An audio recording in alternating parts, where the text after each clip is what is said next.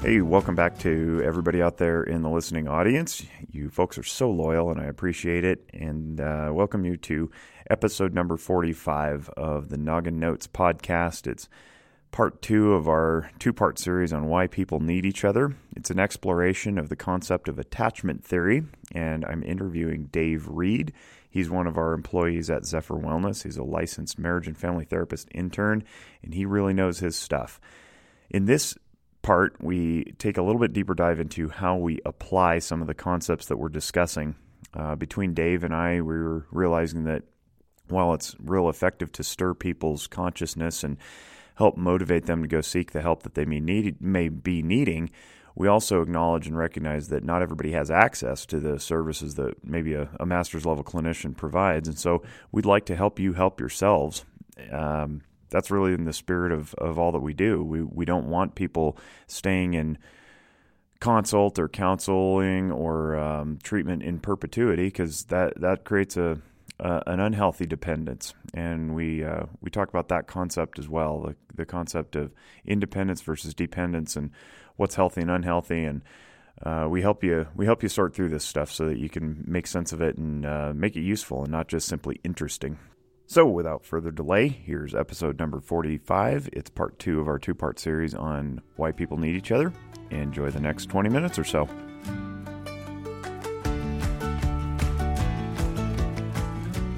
Hey, we're back with part 2 of attachment theory and why people need people. And Dave Reed is back with us. Hi, Dave. Morning again. It's still morning. We record these all at the same time. A little peek behind the curtain there. And last time we did an overview of what attachment theory is and why it's important and some of the fallout that can happen if you don't have good healthy attachments. And this episode, we're going to follow up with that by talking about the application of what you do in counseling with this theoretical lens and how people can heal. Because the point of this podcast is not, we'd like to see people get into counseling and into therapy if they need it. But ultimately, if you don't have access to that, if you live in some rural part of the world and it's hard, or you don't have the resources or the funds, how can you help yourself? And so a lot of this is about self-help too. So sometimes, as you and I have found, going through the graduate programs in counseling, we ourselves evolve as people because we learn all this stuff and we start to self-apply the concepts, and we improve our communication, we improve our distress tolerance, we become better leaders, hopefully, and then we become good clinicians. And so I say frequently on this podcast, the information doesn't do any good locked up in our heads. We'd like to share it with people. So let's talk a little bit about what you do in session, like specifically. What do you do with these folks who have unhealthy or insecure attachments, and how do you help them attach again? Well, one of the things that I'm going to do is I will follow their emotions. The old saw about follow the affect, which is a term for where their emotions are. So I'll follow that back to what they're bugged about, what's driving them crazy. So we'll talk about that, and at that point, then I'll begin to find out where it is their relationships have been struggling. And that's almost always where the pain is, where the anxiety is, where the anger is, where the whatever distress is. But in that process, I'm going to be explaining to them that you're going to get from me, and I'll tell them this. I'll say that I'm going to say this so many times that you're going to get tired of it, because I want you to begin thinking this way. So I'll say the basic human drive, even over survival, but the basic human drive is to be attached with other people in an emotionally safe relationship. You spent many years as a pastor, and you did couples counseling before you went to graduate school. Yes, I did. And you have given a couple of sermons on this very topic, and you have a really cool analogy or metaphor to highlight what it means to have the basic human drive, even over survival, which sounds insane to some people. I know I've been doing this long enough that if you say the basic human drive is to be attached even above survival, people look at you like you have a hole in your head. They do. It's fun. So explain, it's fun having a hole in my head. I have at least fun 3. To look. But give that analogy, because it's so good. Okay. Well, the basic thing is that there's people that we attach to, people we care about, and we get so that we need them. And the reason I say that attachment is overriding even survival is that if the building catches on fire, we all run outside. So survival is more urgent. But if there's somebody back in that building that I'm attached to, I'm going back in. I will get them. And I don't prioritize this. I'll leave all the wife and kids out there on the tarmac while I run back inside the building to go get the other child or the dog. And you hear stories about people going back into a burning building, literally in a burning building, to go get a handful of snapshots, because those pictures are the only link that they have to somebody they're attached to, somebody they love. And they'll go get that and risk their life for that attachment. For the millennials, a snapshot is a photograph printed out on paper. I just dated myself, didn't I? Yes. It's something an informal one. Yeah, millennials, you may run back in for your phone, perhaps, which has all the snapshots. All the selfies, Yeah, if you're not storing them in the cloud, which is what you should be doing. But that's a really important point, is that we go in with reckless abandon and no regard for our own health, safety, and welfare to save others because we're attached to them. Yes. Expound upon that and how you use that in session, other than making a good point, because I've been doing this a while, and I can reasonably conclude that people are going to hear this and go, well, yeah, that makes sense, but now what do I do with it? Right. Well, when I'm working with clients, a lot of them really don't understand that they have a real deep need for emotional function. And emotional function isn't going to work right if it's independent from relationship, because we can't regulate our emotions independently. We need other people to help us to do that. We can regulate a little bit, but we really have to have other people to really process it, to keep things down from turning into a hurricane. We need them to stay in manageable levels. So a lot of clients come in and they really don't know that they have a real healthy need to be dependent on other people for just love needs. They need to have love coming in, love going out. But they're unable to regulate their emotions. So I do an awful lot of basic education of training clients that this is a good thing. It's good to have real emotions, a full spectrum of emotions, that you're not trying to stuff what we would consider negative emotions and try to emphasize the positive ones, because then you go flat completely. Mm-hmm. You can't turn off one and not the rest. That's right. Our brain processes all the emotions simultaneously, and you can tell it to stop telling me about what's going on with my emotions, and it'll do it, but it'll shut them all down so that you don't see them. They're still running under the surface. And this is why you see so many people, they have no emotion except depression and anger, because they've stuffed them all down. Well, I'm not an emotional person. I'm just not very emotional. What they really don't understand is they're extremely emotional, and they don't have a healthy way to process those emotions. And part of our culture has fed them a lie that we shouldn't be dependent. We shouldn't show other people our emotions. We shouldn't burden them with our emotions. We shouldn't connect with them with our emotions. Well, how else are we going to connect? Well, and I think I touched on that maybe earlier in a different podcast when we talk about emotional functioning, that you can tell your frontal lobe not to feel something, right, but your limbic system keeps going. Yes. And because of our adaptive need to have those, because they tell us what's going on in the environment, they're going to keep processing because the environment keeps throwing stuff at you. So it's a very important physiological need, emotions. It's essential. It absolutely is. And just like any other important physiological need, such as having to urinate, which is the evacuation of waste from the body, mm-hmm. You can also override the need to go pee with your frontal lobe to get through a lecture or a long flight or something like that. But eventually you will go pee. And if you aren't mindful about how you go pee, you're going to trickle down your leg in a very embarrassing spot. And similarly, you will emote.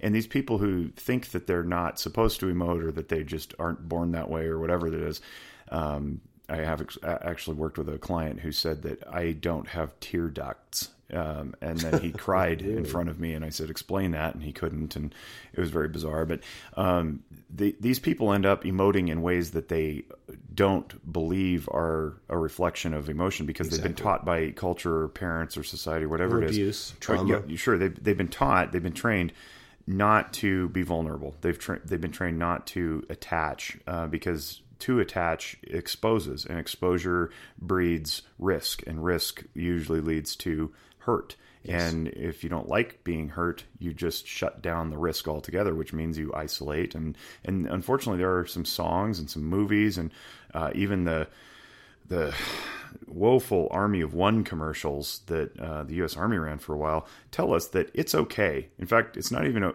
just okay. It's popular and well received to be on your own, isolated, independent, But the simple fact is evolution and anthropology have told us that's not true. There's one anthropological theory that says that the reason Homo sapiens evolved and not some of the other species of humanoid is because we lived together in tribes. We needed each other. We survived together by attaching and growing in groups and communities.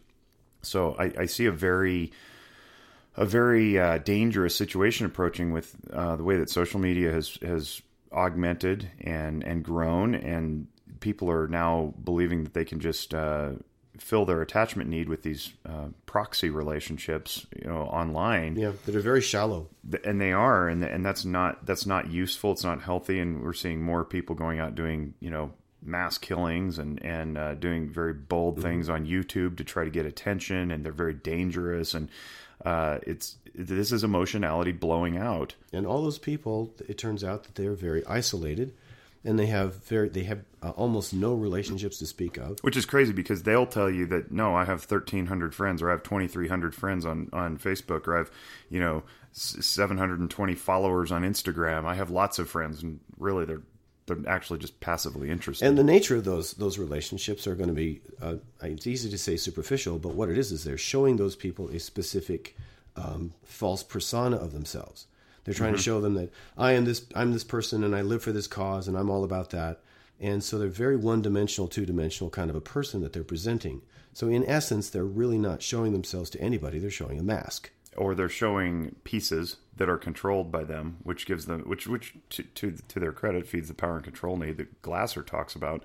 So if you get to control the narrative, if you get to control the message about who you are as a human being through your postings, your pictures, your musings, your opinions, then you get to tell your followers, your friends, this is who I am.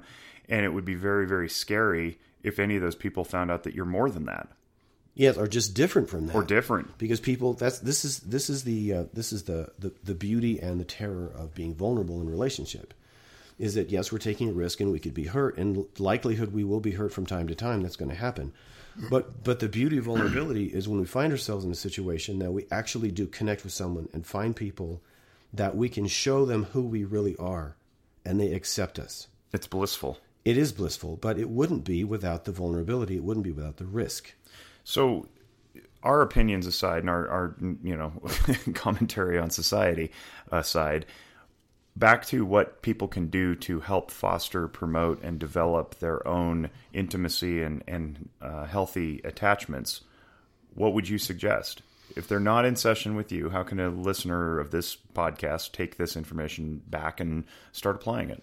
Well, I would say, first of all, grab some articles, maybe read a book or two. There's some fine books out there on attachment, and begin to get familiar with it.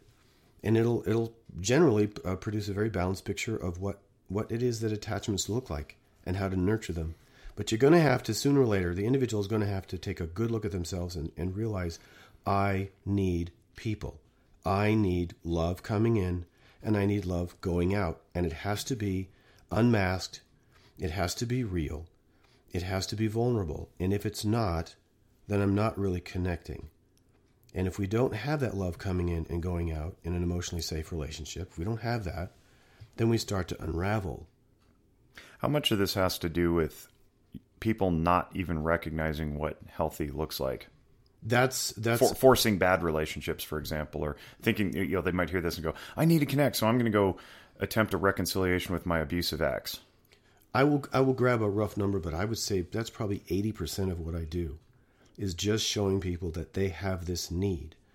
In the process of seeing the need, they begin to see how it works, what it is, what I need to get out of it. And so they then begin to realize that they're different than they thought they were. They're a different kind of person. They like themselves better to begin with, too. Mm-hmm. And so they're able then to set up different kinds of boundaries. They develop what Bowlby would call a working sense of self. They have a clear sense of themselves. So they're not defined by their relationships anymore. They're defined by sense of self. But that self, we'll just say capital S, like the true self, that the divine within you that you were created to be. As soon as you can tune into that, it doesn't mean you just go stand on your own and disconnect from people. It right. actually means the opposite. It's a both and thing. Yeah. It's a both and thing, because we cannot really define ourselves alone. We need people speaking into our lives, but they have to be people that are safe. They themselves are well aligned. Well, I hope so. But Yeah. even if they're not, we can still use them to compare, and that gives us some idea, some input of who we are. And we can't do that without other people in our lives. So it's a both and thing, and that's part of the dependency. A healthy dependency is being able to use those relationships so they can speak into our lives, help us to define who we are, and that then allows us to connect with other people more exactly, more healthy, more completely. It allows us to be more transparent. It also, paradoxically, it allows us then, because of those definitions, to have healthy boundaries in such a way that if someone comes in and doesn't like me or disagrees with me, that, well, it isn't really relevant. That's and okay too. It helps you filter out the good input from the unhealthy input. Mm-hmm. Yeah, we don't necessarily want to be surrounding ourselves with an echo chamber. Exactly, that's horrible. You can't have that. Well, that doesn't help us grow either. Exactly. So if we're going to grow in concept of self, capital S, we need other people to bounce things off of. Yeah. And that is the dependency you talk about. It's not this dependency as we think of as need one person only and can't leave them. And if we do, we don't know who we are. It's a dependency upon all other people. Right. Right. I'm really glad you brought that up because I think I was even using it inappropriately, and I learned from this. So thanks for that. Any last words? That sounds ominous. I know. So, we're standing in a graveyard. Yeah, so now I know what we can cut off at the end means. I think this explains an awful lot of human behavior, and just drop one more thing into to illustrate how important this is. Even as far back as the 1800s, we have known that when infants are dropped off at an orphanage, if they are simply changed and laid back down, sooner or later they'll die. We have to have attachments. This is not a trivial thing that, well, it's kind of threatening, I'll just do without it. No, we have to have this or we begin to fail. We die. We die. Literally, we die. And the whole failure to thrive syndrome that infants get into, toddlers get into, it's because they haven't been held and cuddled and interacted with, and their emotions reflected and encouraged. And so their bodies just kind of shut down. They dissociate out of real paying attention to what's going on around them, and they just begin to fade, and sooner or later they will die. Now you fast forward to the other end of life, and the other end of life is this will date me, but when Paul Harvey would celebrate these people that had been married, 75 years, 80 years, and they're like 100 years old, and one of the spouses die. And within a few days or weeks or months, the other spouse dies. Why is that? Because they've become so intertwined in that conversation that's gone on all those decades, and so, in a beautiful way, dependent on each other's presence and each other's interaction, that the surviving spouse doesn't, and they die. And in between, what is every song on the radio about?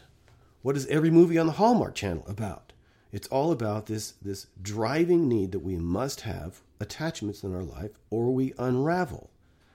And to put one more nail in this thing, why do we put prisoners, like in the Soviet Gulag, they would put prisoners in solitary confinement and leave them alone so long that even a tormentor interrogator was welcome, and they would keep talking with the interrogator just to tell them more things to continue the conversation just a little bit longer because they hadn't talked to anybody in a month.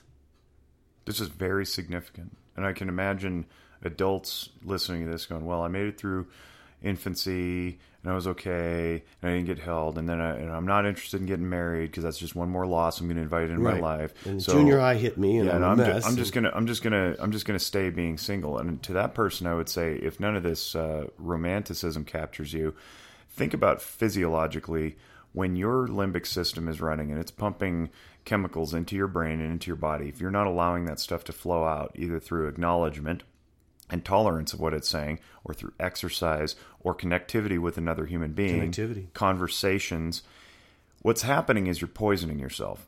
Yep. The body doesn't have an ability to process as much cortisol as you're sending through it, and you will end up with physiological dysfunction. You're going to end up with chronic pain in places that can't be explained by medicine. You're going to end up with ulcers that don't seem to have any cause. You're going to end up with migraine headaches that don't seem to have any trigger. And it's because you're not connecting, you're not processing, you're not dealing with what your body physiologically is trying to send you, all those messages that it's trying to send. That's right. So even if you don't want to buy into the whole, infancy, being held, well, you're not an infant anymore and you survived. Okay, well, now I don't want to deal with marriage because that's a pain or whatever. And then, we all die in the end. And you just have this very bitter, cynical outlook. That's fine. But in the meantime, you're still going to live. And do you want to live healthy and functioning and at peace and tranquility with your body and all its parts running well? Or do you want to deny this very basic human aspect and live in misery? And and usually when I lay that on the table with somebody, they go, yeah, you're right. I do have kind of a lot of physiological health problems going on. I wonder if it could be due to my emotional functioning and the fact that I'm lonely. Bingo. It is. So thanks for coming along with us. We went a little long on this one, but I think it was good stuff. And Dave, I appreciate you as always. And if you want to find out more, check out zephyrwellness.org. You can look at the YouTube channel. I think I need to do a YouTube video on this. I'd love to. Yeah, we probably should.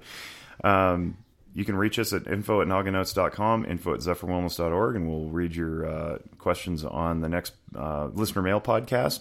And in between, if they have to do with Dave, I'll ask him for the answers. But thanks, man. I appreciate it. And Thank you. I hope nobody noticed that you had your AM radio voice on today because you're recovering from being under the weather. I thought it sounded sexy. So thank you, guys. And tune in again next week for more stimulating conversation on the Noggin Notes podcast. For Dave and the Zephyr Wellness family and for all the people at Noggin Notes, wish you great mental wellness. Bye-bye.